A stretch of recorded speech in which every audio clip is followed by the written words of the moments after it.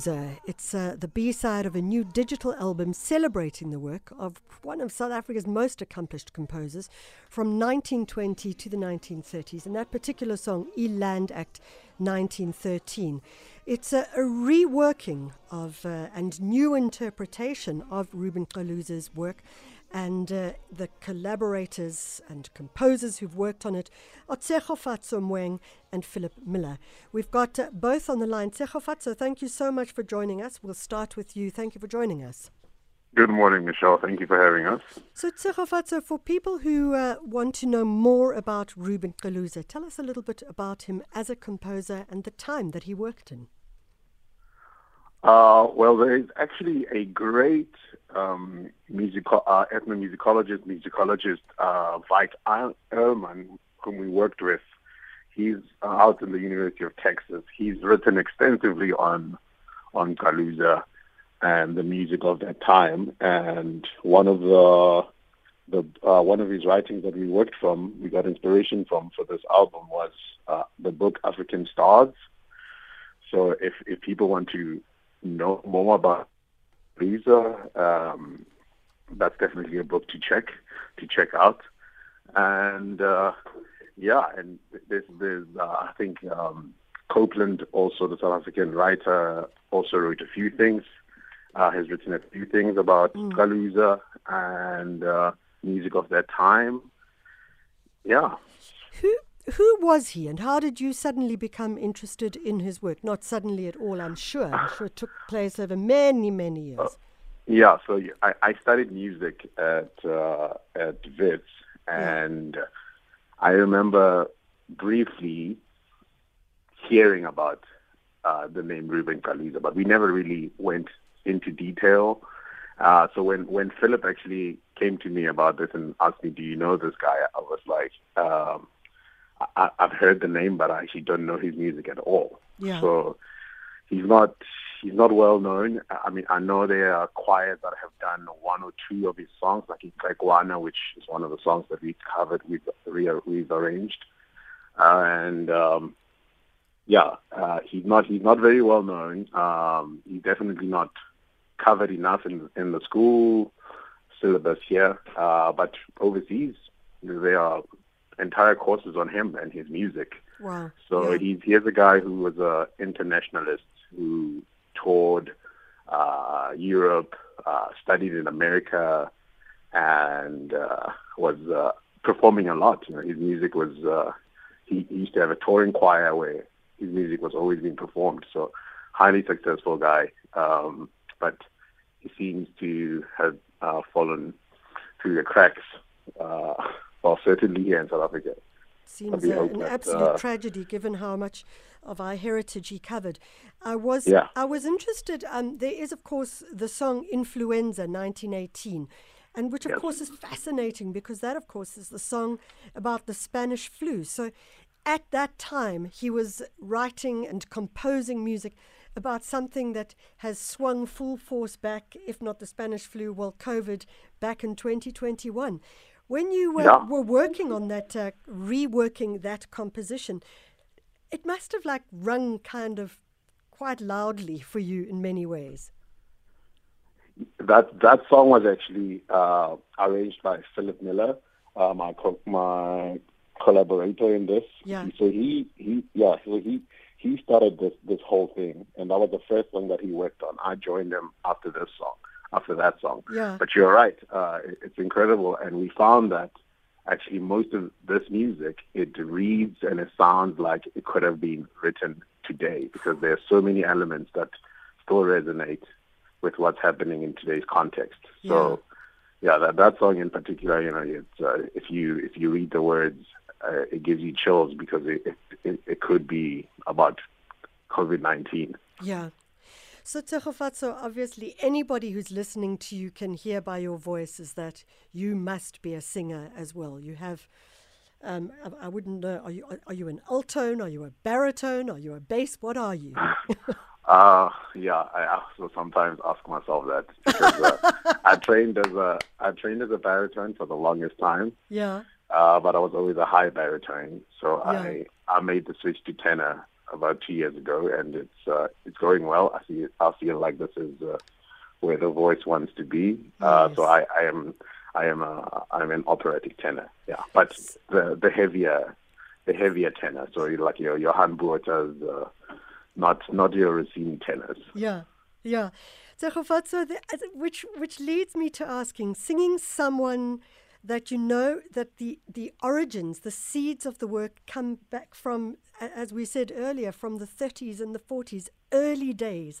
How does that make you feel? And particularly as we look at Heritage Weekend this weekend, it must sow a wonderful weave for you in your life. Pardon, I lost you there, Michelle. What did you say? I said just that you are singing the works, or even if they're the recomposed works of Reuben Caluza, singing them now as a singer. What does that make you feel? I mean, a lot, and especially because most of the songs could literally have been written today. Yeah. So for us, engaging with the text was very important, of course. Yes. That was one of the big things we decided on which song we were going to do. So, I mean, living in South Africa, you can't run from politics. And he certainly wasn't running from politics either when he was writing these, because they're songs that are political. So art is the mirror of society. And what he was writing about in the 20s and 30s is still happening today. There's a song like Sikhothwe Emsebenzini, which talks about the beginning of the job reservations. As I said, even the song we've just played. Yeah, the Land Act, of course. So, that was 1913. So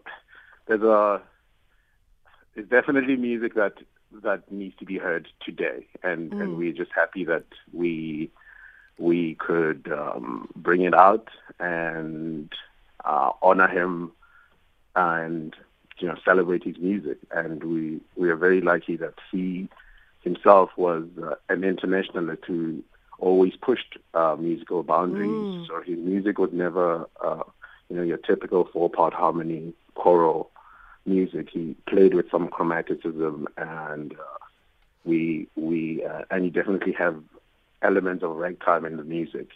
And I'm sure my colleague Philip will talk more about this. So we push that angle. We have got your colleague on the line, Philip Miller, your co-composer, working on this project as well. Philip, thank you so much for joining us. Lovely to be here, Michelle. Thank you. Philip, I have been aware of this project over the last while as you've been working on it. And what's critical about this is not something that one can do on the sniff of an oil rag. There are a diversity of singers. You've got an ensemble of 12 singers. You've also got some incredible musicians, jazz instrumentalists. Even our own Kutlwano Masote was part of it as well. Yes.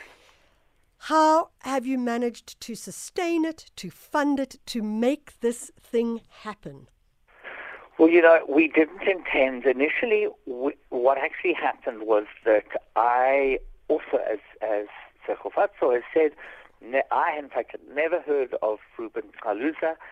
I then discovered his name and the song Influenza 1918 through an article written by the journalist Mark de Visser at the time around, and this was in hard lockdown. I immediately, piqued my interest, and I love archive, and I started researching, and this led me to finding the song, and it was quite a search, and that led me to the musicologist that we've mentioned, Veit Ullman, who sent me a digital copy because, of course, nothing was available anywhere. Everything was in lockdown. So that song became an idea to then raise awareness for singers and their loss of work and how difficult it was at the time. And we kind of used the song and a video, that music video, that was then put out into the world as a fundraising campaign. Very small, but it felt the right thing to do to really just help people who had lost work, and many of the singers, in fact, had been are in the production of The Head and the Load with William Kentridge, and that had been cancelled, sadly, in Johannesburg, and so people already just had lost so many gigs. So it started off really just as an awareness, and because everyone was so interested in his music, I'm talking about our collaborators, our singers, that they said, well, let's do another one, and then let's do another one. So we kept going and kept raising. It was really a kind of a made-up music Kickstarter campaign, only on really social media. And then I think it was the third song, TSHEGOFATSO, I sort of started speaking about, wow, this is really amazing, and people want to continue with his repertoire. Why don't we think about trying to aim towards an album?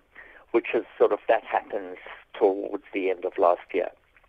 And really, very briefly, we had to really fund hard.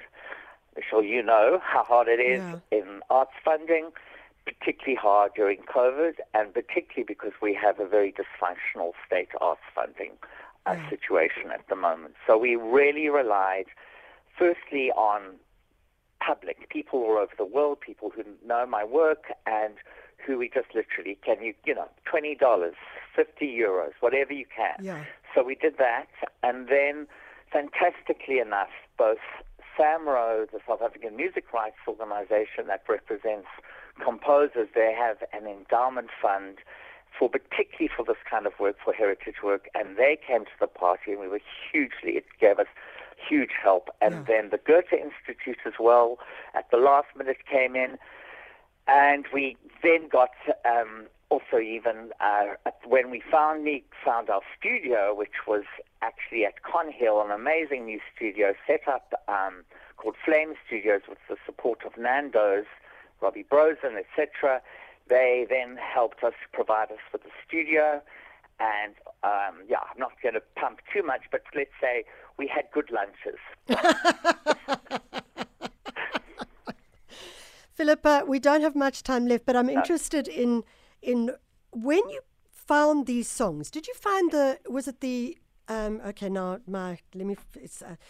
did you find the recordings of the songs, or is it simply the scripts? Is it simply the composition? So there aren't, just very, very quickly. So there are very few, apart from some academic writings or transcriptions of a few of the songs, there were almost very few. There was this amazing recording made in 1930, which has sort of really not been available, where in fact they were sent, it was called the Double Quartet. Reuben Caluza was sent to London, and was one of the first commercial recordings. He was incredibly popular then. His songs were huge, huge hits.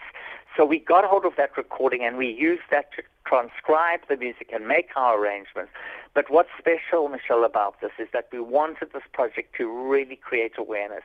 And the two things we've done is, one, our arrangements are on an amazing website, Indigenous African Music website, which is a part of the SAMRO thing, and there the sheet music is for free for any musician, singer, anyone who wants to. Any choir, for example, could use it. And then also the streaming of the album is also for free, so there's no financial, no commercial money involved. So it's about sharing his legacy. So, Philip, if someone do they just go to the SAMRO website and look up the heritage? You have to go. I wish TSHEGOFATSO might have it in front of him. It's IAMtranscriptions.org. IAMtranscriptions.org. Yeah, it's the Indigenous African Music website that's part of the SAMRO. Okay, IAMtranscriptions.org. IAM standing for Indigenous African Music. So essentially, the music arrangements are on there, and any choir, any school choir, any university choir or performing arts company could actually pull that music. Absolutely. PDFs, downloads, there they are. And also brilliant. Just to say, people struggle with that. Also, if they Google Philip Miller composer or go to Bandcamp, I mean, there's a lot on Instagram. We've put it out as much as we can everywhere. So there's lots of stuff going on. So they should be, even if they can't get hold of that, just Google, my name and go on. It's sitting everywhere. It came out literally yesterday. Philip Miller and TSHEGOFATSO Moeeng, they are the co-composers or recomposing Reuben Caluza's work. It's a B-side, a digital album, as he says. It's on Bandcamp, but also go to iamtranscriptions.org. Wonderful idea. Maybe you are a school teacher who has a choir and you'd like to figure out a way to get your kids to think more about their heritage as well. Seems to me to make complete sense as well.